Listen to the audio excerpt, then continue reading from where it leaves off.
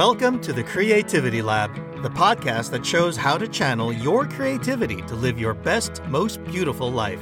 And now here's your host, Director of the Creativity Lab at West Los Angeles College, Harvard PhD, TV writer, and Professor, Dr. Catherine Boutry. Welcome, and thank you for joining us. Each episode, we discuss a creative approach to life's challenges. Today, we talk to impressive former West LA College student, activist, and professional athlete, JT Chestnut, about the importance of finding a creative outlet. JT explains how running saved his life and helped him to overcome foster homes, abuse, discrimination, and addiction. JT is now thriving as a sponsored runner, competing in marathons throughout the country as he completes a degree at Cal State LA in marketing. JT, thank you so much for being here today. I have such fond memories of you as a student a few years ago, but I know that you've had kind of some struggles along your way, which I found incredibly impressive, which you shared with the class. I wonder if you'd be willing to talk a little bit about some of the challenges you faced in your journey into becoming the amazing young man that you are today. You're an athlete, you're a student. What can you share with us? Well, it's great to see you as well, Professor. I think one thing that I can truly say about myself is I'm a work in progress, and all the things that I've gone through in my life, I'm very grateful for, even the good and the bad times, I was born and raised in North Carolina to a strict father, and my mother, very religious, devoted Southern Baptist woman, and one older sister. So growing up back in North Carolina, it was a good time where I felt that I was loved by my family. We were in a great church community, and we just lived in a great town, It was a small southern town, but we all knew one another, and it was pretty cool. It wasn't until I was about 14 or 15, that transition from going from middle school into high school, when you start to know yourself and you start to become a different person. And I noticed that when my father started to treat me differently, he was becoming more abusive verbally and physically, and he will always say, before you turn 16, I'm just going to beat your behind. And I really didn't think about that. I just said whatever to it. But I started to establish a friend group where it was very positive. It was a very positive friend group, and I loved them and they loved me, but dealing with the fact that there's still, even though this was in 2004, 2005, there was still that Southern mentality of where, a young gay black kid should not hang around with upper middle class white girls or something, So my dad was not fond of that. Excuse me for interrupting. You were out to your family. I came out to my family when I was 16 years old. I'll never forget that. It was probably a few weeks before my 16th birthday, and I told my family that I was gay, and as much as I thought it was going to be like the Huxtables, they'll say, oh, we love you, don't worry about it, and all that, have like a good old hug from like a Claire Huxtable type mother. It wasn't that way. My dad beat the crap out of me that evening, and my mom was so upset and disappointed, and my family just disowned me. I'm sorry. So when that happened, I was angry. I was very angry, and I was upset, and I was placed into foster care in the county that I lived in North Carolina. So I was bouncing from home to home, and the reason why I was bouncing from home to home was the foster parents were like, you know what, we just can't do it. We just can't have a young gay kid in our home with other kids as well, too. It'll probably be a bad impression. And I was so upset about that, but the one thing that kept me going was just the endurance that I had with my running. I was still running back when I was in high school. I ran cross country from my freshman year to my senior year, and I had that thing that was good for me, that kept me alive. And I know for a fact that if I stopped running, it will probably be the end of me. So even when I was feeling down and out, I will go for a run out in the neighborhood of the foster parents I was staying in, and then I will come back. They say, where were you? You weren't supposed to be gone for that long. And I said, I really had to go for a run. I'm not trying to do anything. This is what I do, and it keeps me, at the time, I didn't know this back then, but it kept me mentally intact. you know? Sure. I really didn't know what I would do if I didn't have that running aspect with me the whole time. So it came to a point where I was being placed from home to home to home, to the point where my social worker said, I'm so sorry, but we have to place you into a group home. Oh. And I was 17 at the time, and I said to myself, you know, I'm not sure what I'm doing here. And I'll never forget, it was the 4th of July weekend of 2006. I think I was only there for one day, and I remember that evening like it was yesterday, Professor. It was just one of those moments after it was curfew. I was in that room where I was placed in, and I said a prayer to myself. I said, God, whatever's about to happen, please keep me, please protect me.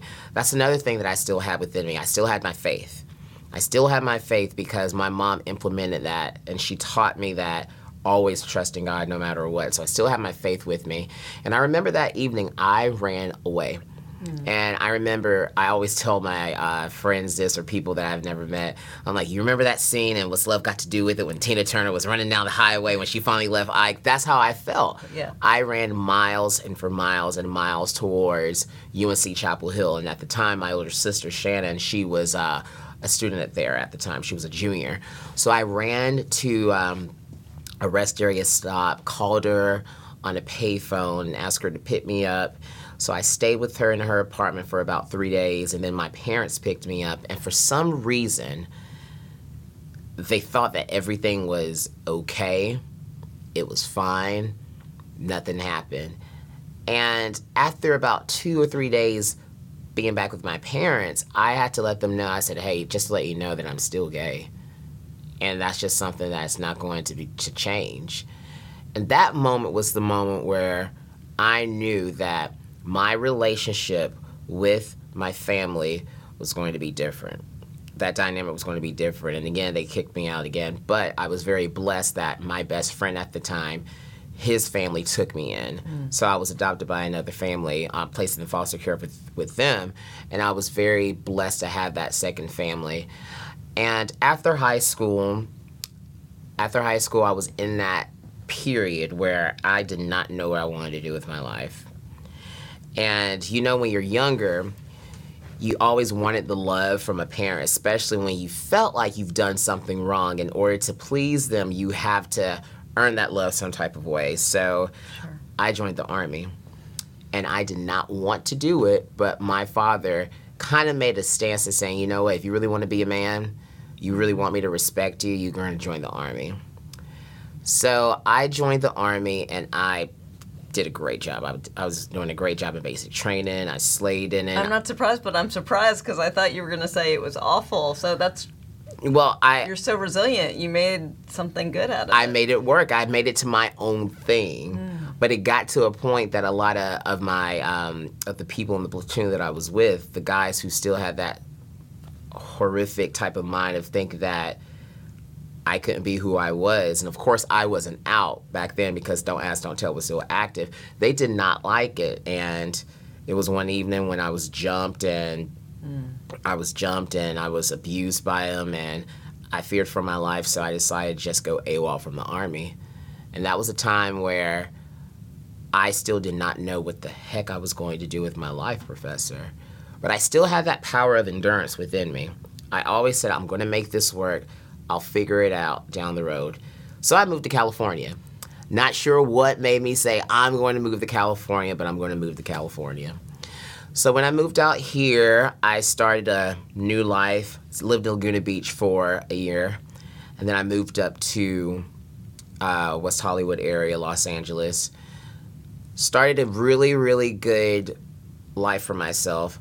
My first job was an office manager and a volunteer coordinator for the Los Angeles Democratic Party, of the West Hollywood and Beverly Hills headquarters, and it was wonderful because it was one of those momentum moments where you just like, you know, it's unbelievable how when I was 18 years old, the first time I could ever vote was for President Barack Obama. But it was bittersweet though because no one 8 lost.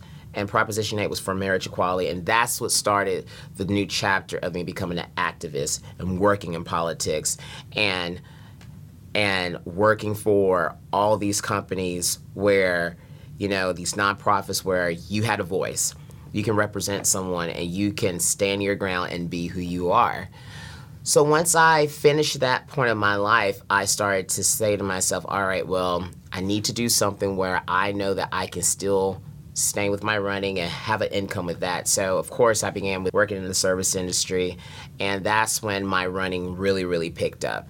I had the money where I could travel and meet people and run race after race after race. So I decided, you know what, if I'm going to all these events, why not make something fun for these track meets and these events? So I would start doing these events after a 3-day weekend of meets of like the U.S. Olympic Trials, the USA Track and Field Summer Championships or Indoor Championships, and I will host these events for all the athletes, the agents, the coaches, and sponsors who believed in running and loved running as well too. So I found that little shtick within myself, and I was very, very happy with that. And it got to the point where you had that moment when you're about to enter your 30s where you say to yourself, okay, adulting's about to kick in, and I need to adult pretty soon.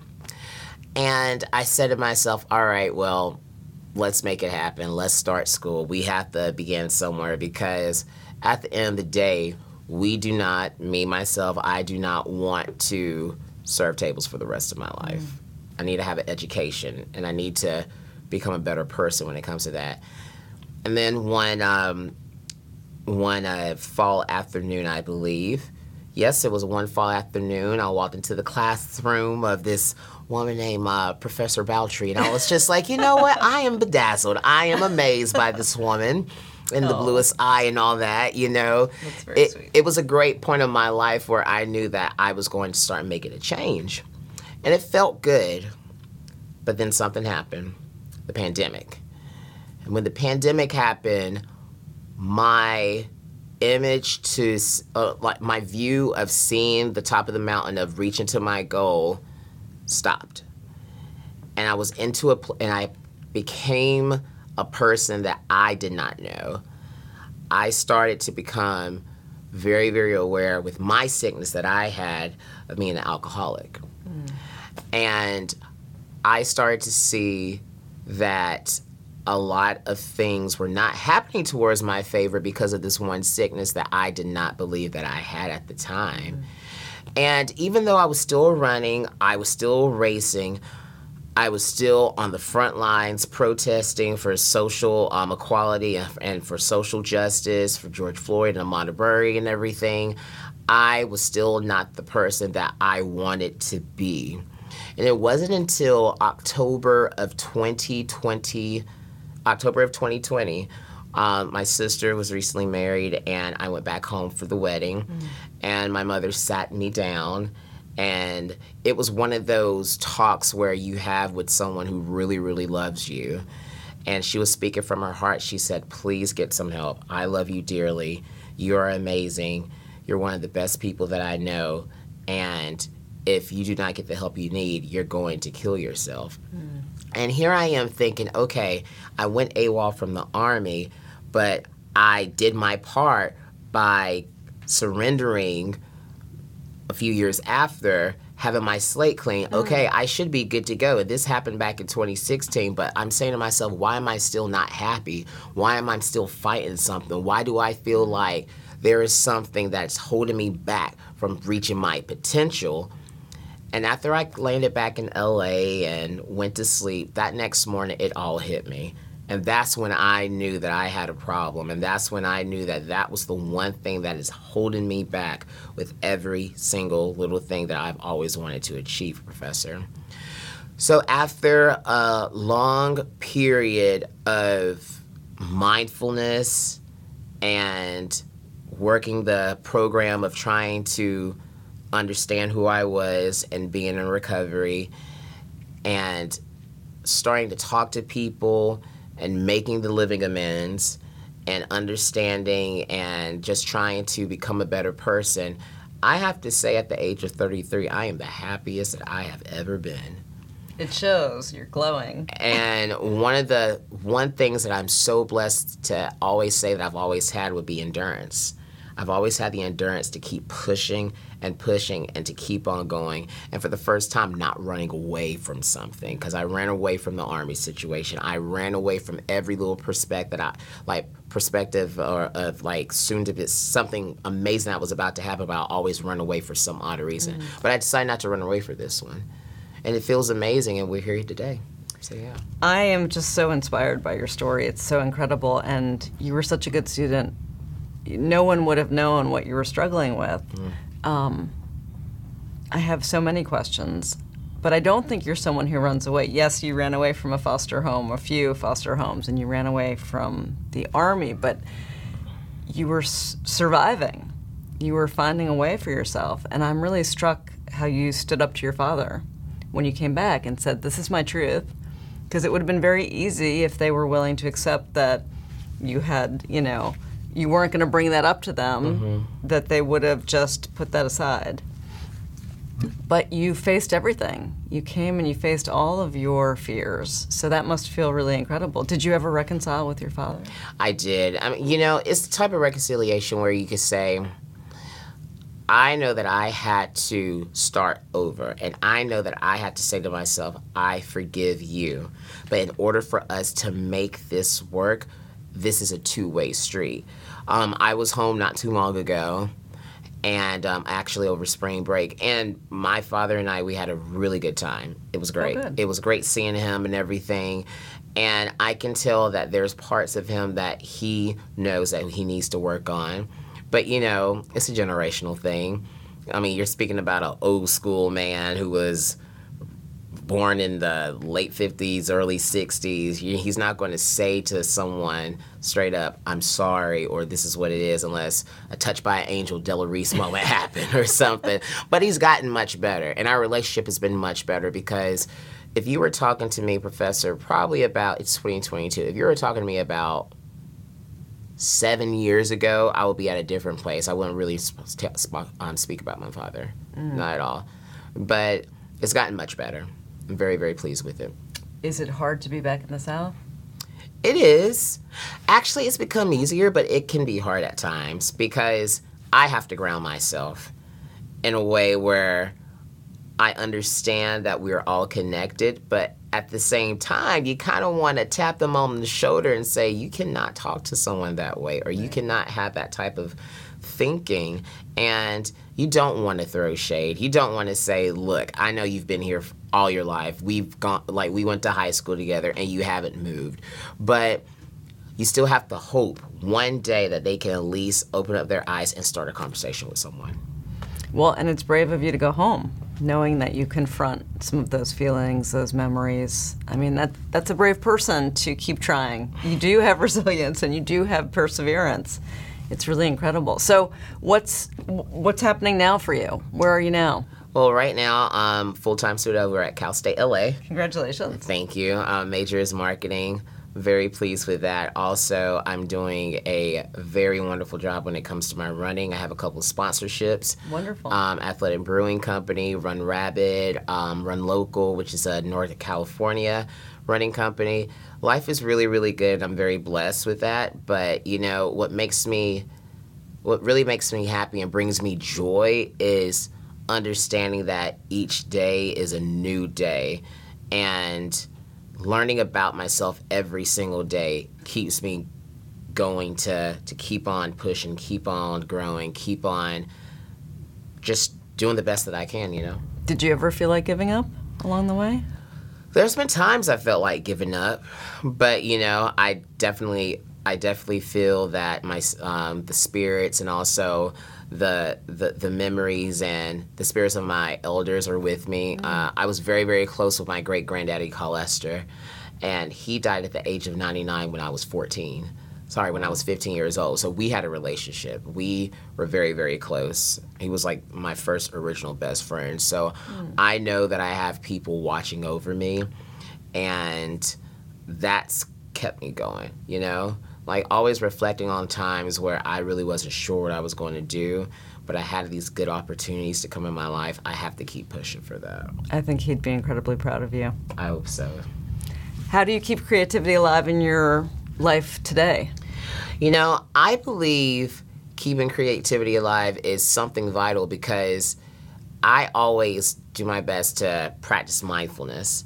And by practice mindfulness, that's when my mind can open and I can go out to engage in conversations with so many people. I can go out to say, you know what, I'm going to try this new thing. I'm going to try this new activity because I want to keep my creativity alive because that's who I am. And not only that, you can connect to so many other people with that too. And I truly believe that as long as we do that, we have more purpose in our life. We cannot stand in that little bubble or be so just complacent about certain things. That's not going to keep us going, you know? What's next for you? And where would you like to be in 10 years? What's your ideal picture? Okay, in 10 years, I love to see myself hopefully working a ton and maybe having my own marketing agency, working with hospitality groups and also some sporting brands as well. That'll be great. Still living here in Los Angeles. Los Angeles will always be my home. Like to travel probably about twice a year to other countries for extended stays and everything. And, you know, I just want to continue to thrive and be happy.